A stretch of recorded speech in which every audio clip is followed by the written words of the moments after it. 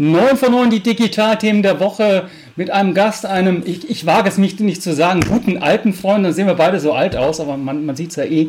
Dr. Ulrich Kampmeier, ja, ganz herzlich willkommen, Uli, schön, dass du dir die Zeit genommen hast. Danke, Stefan, für die Einladung. Ich bin mich sehr geehrt, in der Morning Show auftreten zu dürfen. Der Morning Show, wo der Lars Baschel schwänzt, aber du bist mehr als ein Ersatz, ja. Der ist in seinem wohlverdienten Urlaub und ich werde es zurückschlagen. Irgendwann muss er das hier alleine mit einem Gast zusammen machen. Ja, Uli, wir haben letzte Woche über die Daten... Lars müsste doch eigentlich selber voll ausgestattet sein und Urlaub heißt doch nur, dass man regelmäßiger in sein Mobiltelefon reinguckt, oder? Ja, vielleicht guckt er ja sogar zu, er hat uns eben retweetet, das habe ich schon mal festgestellt. Und ich muss auch so in einer Ehrenrettung sagen, er hat gestern auch gearbeitet, mal kurz in einem gemeinsamen Projekt von uns, aber er soll jetzt wirklich mal die Woche mit seiner Family genießen und ausspannen. Das hat er sich die letzten Tage verdient, wir haben einiges geschafft zusammen. Super. Ja? Schön, dass du dabei bist. Ich hatte die Idee dann ganz spontan, nachdem wir letzte Woche schon mal Lars und ich über die Datenschutzgrundverordnung gesprochen haben, fiel mir natürlich der Uli ein. Wir haben so viele gemeinsame Schlachten pro und contra im Thema Compliance und so weiter gefochten, Gerichtsverhandlungen, Pseudo-Gerichtsverhandlungen aufgeführt. Und da hole ich doch mal deine Perspektive ein. Ja? Vorlage hat der Bitkom gegeben. Bitkom hat ziemlich über die DSGVO abgelästert. Das wäre ein Innovationshemmer. Und da dachte ich mir, was sagt denn der Dr. Ulrich Kampmeier dazu? Also erstmal, wenn wir hier DSGVO-konform arbeiten wollen, hast du mich gefragt, ob du diese Sendung aufzeichnen darfst, ja oder nein? Also ich gebe jetzt erstmal ausdrücklich meine Zustimmung, dass diese Aufzeichnung getätigt werden darf und verbreitet werden darf. Ich werde dann mal diese Zustimmung dokumentieren, beziehungsweise ist dokumentiert. Ich hätte jetzt meine Twitter-Konversation mit dir rausgeholt. Aber wahrscheinlich hätte irgendein Anwalt gesagt, das reicht nicht. Ja, wie stehst du denn zur Bitkom-Aussage, Uli? Ich glaube, unser Uli ist eingefroren. Den hat sie jetzt weggehauen. Oder macht Dr. Murkes. Bist du wieder da? So. Ich bin da. Ich weiß nicht, wessen Verbindung das war. Also wahrscheinlich hat da irgendjemand mitgehört und versucht, uns den Strom abzunehmen. Das kann natürlich sein. Ja. Du sagst der Bitkom. Der Bitkom ist natürlich ein Verband der Hersteller. Die Hersteller haben bestimmte Interessen. Die Hersteller wollen nicht behindert werden. Die wollen natürlich mit den Daten arbeiten und deshalb sind solche Argumente wie, das behindert Innovation oder das macht uns das Leben schwerer, sehr kritisch zu sehen. Was ich viel interessanter fand in der Bitkom-Studie war, dass über 90% der Unternehmen Probleme mit den DSGVO haben. Und das führt mich zu meiner Grundthese, eigentlich, wenn man die DSGVO und die daraus abgeleiteten BDSG neu wirklich Wort für Wort an jeder Ecke im Unternehmen erfüllen wollte, das geht gar nicht. Ja,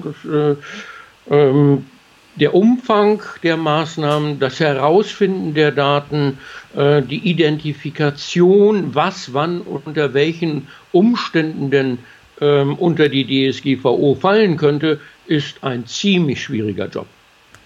Ein ziemlich schwieriger Job, den großen Unternehmen mit links schaffen müssen. Wie siehst du es denn in kleinen Betrieben und im Mittelstand?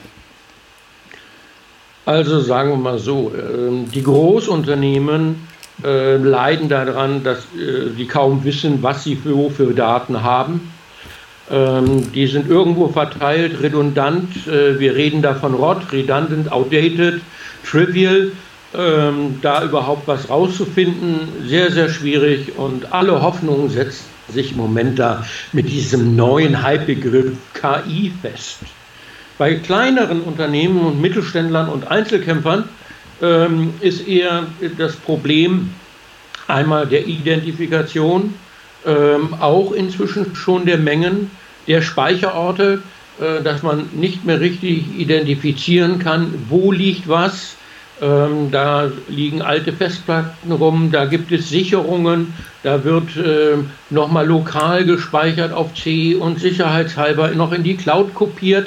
Das heißt, die Strategie, wie mit Informationen umzugehen ist, fehlt da völlig, weil die Leute da auch gar keine Zeit für haben. Aber ich glaube, das eigentliche Problem für die meisten ist, überhaupt zu erkennen, wenn ich eine E-Mail, ein Dokument, einen Brief vorliegen habe, ist der unter welchen Gesichtspunkten denn überhaupt datenschutzrelevant. Und nicht zu vergessen, Stefan, das ändert sich auch über die Zeit. Was heute wichtig ist, ist morgen vielleicht völlig unwichtig.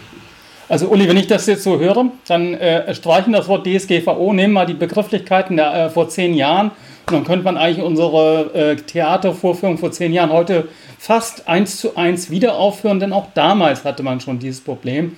Wir haben es damals an dem Thema E-Mail hochgezogen, heute kommen noch andere Themen sicherlich hinzu. Damals haben wir das Thema Archivierung, rechtssichere Archivierung entsprechend behandelt. Also hat sich eigentlich nicht viel getan. Sagen wir so, es hat sich einiges getan. Der Gesetzgeber versucht natürlich einigermaßen mit der technologischen Entwicklung hinterherzukommen. Und deshalb sind auch die GDPR, die DSGVO, der Versuch einer längst galoppierenden Weiterentwicklung hinterherzukommen. Und mit den ganzen Schwierigkeiten einer Gesetzgebung, der gesamten Prozesse, die eigentlich technologieneutral sein muss und nicht sich auf irgendwelche technischen Dinge fokussiert, weil die sind nächste Woche wieder vielleicht überholt, ist das ein unheimlich schwieriges Thema.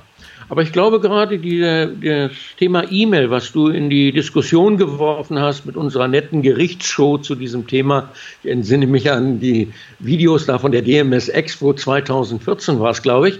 Die E-Mail zeigt doch schon die Problematik. Jede E-Mail hat irgendwie einen Absender, hat einen Empfänger, meistens geht es auch noch um Leute.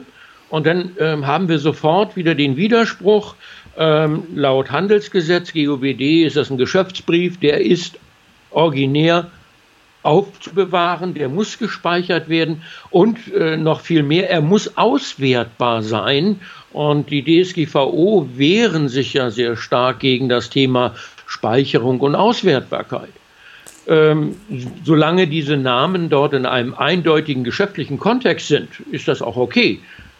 Nur dort gibt es dann wieder die Grauzonen, dass man sich zu Privatevents verabredet, wo keiner eigentlich wissen sollte, dass man sich verabredet, wo dann Leute da reingucken von Rechts wegen nach dem Motto, was für eine Kommunikation macht der Mitarbeiter da, der darf doch in der Mittagspause nicht E-Mailen, surfen oder sein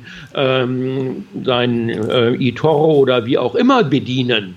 Ja, dann steht da, der arme Administrator hat den Auftrag, ich soll diese E-Mails überprüfen. Und auf der anderen Seite heißt es, ja, die sind ja vielleicht privat. Auch diese Unterscheidung, privat-persönlich oder die Begriffsunterscheidung, was ist nun eigentlich mit Speichern, was mit Verarbeiten, was mit Erheben und so weiter. Das heißt, gerade die kleinen und mittleren Unternehmen sind da ziemlich allein gelassen, weil auch entsprechende Hilfestellungen fehlen. Nun hat ja der Datenschutzbeauftragte, der Bundesdatenschutzbeauftragte Ulrich Kelber gesagt, er findet es erstmal primär gut, dass das Bewusstsein für Datenschutz wesentlich höher geworden ist durch die DSGVO und er findet auch den Umsetzungsgrad, obwohl er sicherlich noch nicht bei 100%, weit weg von 100% ist, eigentlich schon mal ganz befriedigend. Das ist ja auch mal ein Ansatz. Ja? Ich würde ihn sogar ein bisschen unterstützen, weil ich sage, jetzt ist endlich mal auch hier oben ein Schalter umgegangen. Ich muss mir die Einverständnis meiner Gesprächspartner holen, wenn ich mit ihnen in Kommunikation trete. Jetzt als Marketier gesprochen. Ja? Das war ja nicht immer so. Also hat es nicht auf der anderen Seite doch zu einer höheren Sensibilität, zum Bewusstsein für Datenschutz insgesamt geführt? Das in jedem Fall, Stefan, da hast du sicherlich recht. Man kümmert sich jetzt mehr um das Thema Datenschutz, genauso wie man sich auch mehr um Themen der Aufbewahrung nach Handelsrecht und Verfahrensdokumentation und solche Themen kümmert. Das heißt, Information Governance und Compliance-Fragen, würde der Amerikaner sagen, haben einen höheren Stellenwert. Dazu trägt natürlich bei, dass durchaus hohe Strafen auch verhängt worden sind. Beispielsweise jetzt gerade in Italien wieder mal 16 Millionen, ich glaube einmal eins hat es mit 9,5 Millionen erwischt, aber es zeigt auch auf die Schwierigkeiten, die sich aus der Legacy, aus der Vergangenheit ergeben. Absolut. Wenn du dieses Beispiel nimmst, Deutsche Wohnen, wo die Nutzung eines Archives mit personenbezogenen Daten nicht ordnungsgemäß gelaufen ist, wo auch 10 Millionen im Raum stehen und wo einfach auch das Unternehmen daran gescheitert ist, dass man früher diese Anforderungen nicht hatte, dass man gar nicht in der Lage ist, aus einem unveränderbaren Archiv, was wir so früher WORM genannt haben, Informationen zu löschen, herauszufiltern oder zu schützen, weil man sie nicht findet. Das heißt, die Altlasten machen uns da erhebliche Probleme und in Deutschland haben wir ja auch diese berühmte Kultur, nicht wegwerfen. Und man muss auch vielleicht mal gucken, in welche Richtung eigentlich die DSGVO zielte, nämlich in den Missbrauch von Daten im Bereich von Werbung, von Ausforschung, im Sinne der Manipulation und so etwas. Da ist das auf jeden Fall erforderlich und da sind auch die hohen Strafen erforderlich. Aber wenn beispielsweise sich bei einem Bäcker um die Ecke, unser berühmtes Beispiel von damals aus dem Video, auf einer alten Festplatte mit einmal seine alte Adresskartei sich findet, mit wer wohnt wo, wer hat bei mir Kredit, wer nimmt welches Brot, dann stellt sich die Frage der Verhältnismäßigkeit auch an dieser Stelle. Und was uns eigentlich so fehlt, ist eine Reihe von Grundsatzurteilen. Wir haben hier nun mal in Deutschland die Situation, dass einerseits Gesetze und Verordnungen existieren, aber dass vieles sich erst klärt durch entsprechende Urteile. Und da nehme ich an, dass es doch noch konkretere Leitlinien oder sogar Leitplanken, wo es langgehen soll, durch die Gerichte geben wird. Denn eine nochmalige Änderung der DSGVO, wir hatten das ja gerade mit der Überarbeitung des Bundesdatenschutzgesetzes, das ja parallel weiter existiert, wird man so schnell nicht rechnen können. Dazu ist das ganz zu träge, weil nämlich die DSGVO ja eine Umsetzung ist der GDPR. Und das ist eine europäische Richtlinie. Und dort wieder 28 Leute an einen Tisch zu kriegen, die sagen, wir müssen dieses Datenschutzthema, was ja sehr leidig war und sehr lange gedauert hat, nochmal aufrollen, das wird sehr, sehr schwierig. Ja, also bei aller Trägheit der EU glaube ich schon, dass man an eine Überarbeitung gehen werden muss. Es wird nicht drum herum kommen, denn du hast ja sehr schön jetzt das Thema Archivierung auf der einen Seite, gesetzlich vorgeschriebene Archivierung, und auf der anderen Seite Datenschutz herausgearbeitet. Könnte ja ein gewisser Zielkonflikt sein, ist es ja auch, wie du gesagt hast, manchmal. Ich denke an die ganzen Excel-Listen, die überall rumfliegen mit irgendwelchen Adressinformationen. Das ist ja einfach die Praxis in sehr, sehr vielen Unternehmen. Wenn wir jetzt das noch ein bisschen weiter aufmachen, du hast es ja auch gemacht, GDPR, wenn wir jetzt Richtung EU gucken, wenn wir jetzt Richtung Safe Harbor, Privacy Shield, was momentan nicht mehr aktiv ist, gucken, also auch noch diesen Konflikt zusätzlich haben, dürfen Daten in den USA gespeichert werden. Ja, die Schulbehörden hier, die Landesschulbehörden haben gesagt, um Gottes Willen, Office 365, Microsoft 365, Telemetriedaten, Daten werden in den USA gespeichert. Eigentlich dürft ihr das gar nicht einsetzen. Oh, Cat Content. Es gibt auch Cat Content, genau. Ich habe alle Register gezogen. An Microsoft. Du sprichst an Datenspeicherung. Also Microsoft hat eine ganze Menge getan, wenn man sich die Ankündigung der Ignite anguckt, zu den Themen Compliance, was da im Bereich Records Management für Teams und Microsoft 365 entwickelt worden ist schon eine Menge. Die Frage des Speicherortes hat Microsoft ja auch versucht zu klären, indem sie sagen, wir speichern in Deutschland. Das reduziert die Risiken. Und wenn du dann noch mal guckst, auf europäischer Ebene, im Digital Single Market haben wir den Free Flow of Data Act, der uns erlaubt, innerhalb der EU in den meisten Staaten Daten zu speichern. Zumindest das, was so steuerrelevant und allgemein ist. Bei Personalakten und damit auch bei datenschutzrelevanten Informationen gibt es noch Restriktionen. Aber auch hier stellt sich wieder die Frage der Verteufelung. Ich muss ja nicht alles in einer Public Cloud speichern. Ich kann das in eigenen Systemen mit sicherer Kommunikation verschlüsselt auf einer IaaS- oder PaaS-Plattform machen. Da habe ich die notwendige Sicherheit, weil ich selber die Kontrolle über die Daten habe. Und das ist ja der entscheidende Punkt. Das Unternehmen, der Geschäftsführer ist ja verantwortlich, dass das ordentlich läuft. Und bei Cloud muss man sich ja auf andere Leute verlassen. Das ist letztlich bei diesem gesamten Umfeld nicht so sehr eine Frage allein des Datenschutzes, sondern des Vertrauens. Und an Vertrauensplattformen haben wir uns immer schwer getan. Wenn du dich an die elektronische Signatur erinnerst, wenn du dich an sichere Kommunikation erinnerst, wenn du dich an die Sicherheit von Rechenzentren erinnerst. Es geht immer um das Gleiche. Wer ist berechtigt, wer hat Zugriff und wie wird sichergestellt, dass Informationen nicht missbraucht werden. Und ein Missbrauch in einer Public Cloud, sagen wir mal Office von Microsoft oder in einer Open-Source-Lösung, die irgendwo im Offenen gehostet wird, ist letztlich das Gleiche. Was mich immer ein bisschen bedrückt ist, was mich immer bedrückt ist, wir sind in einem Zeitalter, wo es keine technische Sicherheit mehr gibt. Ja? Du kriegst aufgrund der Komplexität der Systeme, bekommst du die nicht mehr dicht. Wenn du sie total dicht machst, sind sie nicht mehr nutzbar. Ja, es ist wirklich das, was du vorhin sagtest, Bewusstsein schaffen für die Probleme in der Organisation, in den Verhaltensweisen, in der Nutzung, aber nicht allein auf Technik vertrauen. Aber ich hatte dich unterbrochen, du wolltest gerade anheben zum Lob der Open Source.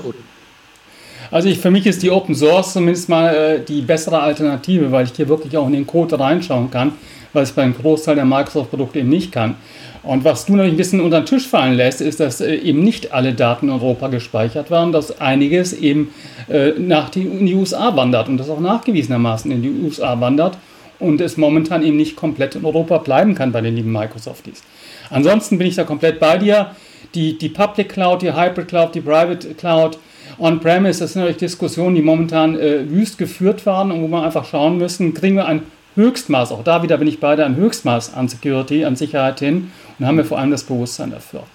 Heute Morgen, ich habe das ja schon in unserem Vorgespräch gesagt, habe ich die Julia Reda gelesen, ehemalige EU-Abgeordnete, die fördert einen europäischen Open Source Fond, der wirklich auch massiv von der EU gefundet wird. Damit schließt sich wieder die Lücke zu dem Thema Open Source, um einfach auch dort mal mehr Gewicht zu bekommen. Und mir klingt das erstmal sehr sympathisch, zu sagen, Leute, lasst uns nicht immer reden, sondern lasst uns auch da was tun, wo wir was tun können. Das ist richtig. Die EU wird dort immer wieder angestoßen, was zu tun. Auch Microsoft wird aktuell wieder massiv unter Druck gesetzt, eben diesen Datenabfluss abzustellen. Und übrigens, wir müssen nicht in die EU gucken. Auch in Deutschland hat die öffentliche Verwaltung ein Portal geschaffen, um eben Open-Source-Module bereitzustellen. Nur wenn man sich mal ansieht, was da läuft und was da reinkommt, dann ist das auch nicht immer so toll. Und die Frage letztlich bleibt für den Endanwender, bin ich abhängig von eigenen Mitarbeitern oder einem Dienstleister, der mir Open-Source einrichtet? Oder bin ich abhängig von einer professionellen Firma, die mir zumindest mit Haftung und Gewährleistung und als Unternehmen greifbar, also für Nachbesserung und Updates, eine gewisse Professionalität an den Tag legt. Und ich glaube, das ist eines der Hauptprobleme von Open Source, Stefan, Professionalität. Ja? Open Source heißt ja nicht kostenlos, lieber Uli. Also wenn ich jetzt gerade mal den roten Hut aufsetze. Wir reden nicht über Freeware, wir reden über Open Source. Wenn ich jetzt den roten Hut für Red Hat aufsetze, dann hat man natürlich dort auch ein Unternehmen, das entsprechend in Pflicht genommen werden kann von den Anbietern. Nehmen wir SUSE oder andere, wollen ja jetzt hier gar eine Firma hervorheben. Ja, interessante Diskussion. Also ich finde halt einfach, es fehlt die zentrale Kraft, die es vorantreibt, die auch die Innovation dort vorantreibt im Bereich Open Source.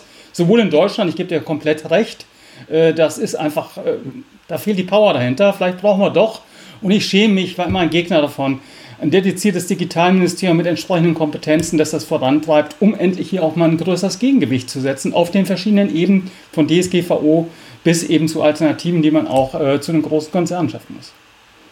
Ja, also über ein Digitalmuseum, ich wollte gerade sagen Digitalmuseum. Museum ist auch gut. Ministerium Ein schöner Abschluss. Wäre das Ministerium in erster Linie ein Museum, können wir uns vielleicht beim nächsten Termin mit Lars mal unterhalten.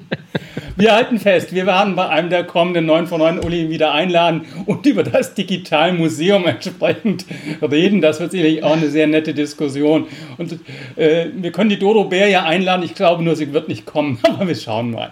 Uli, ich danke dir ganz herzlich. Wir könnten stundenlang weiterreden, aber ich glaube, wir haben einige Aspekte mal beleuchtet. Ich wünsche dir eine gute Zeit, bleib vor allem gesund. Und jetzt zum Rauswerfer spiele ich den Jingle nochmal. Danke, Uli. Ich danke dir, Stefan. Schönen Tag auch. So, jetzt muss ich es nur wieder finden. Da ist er.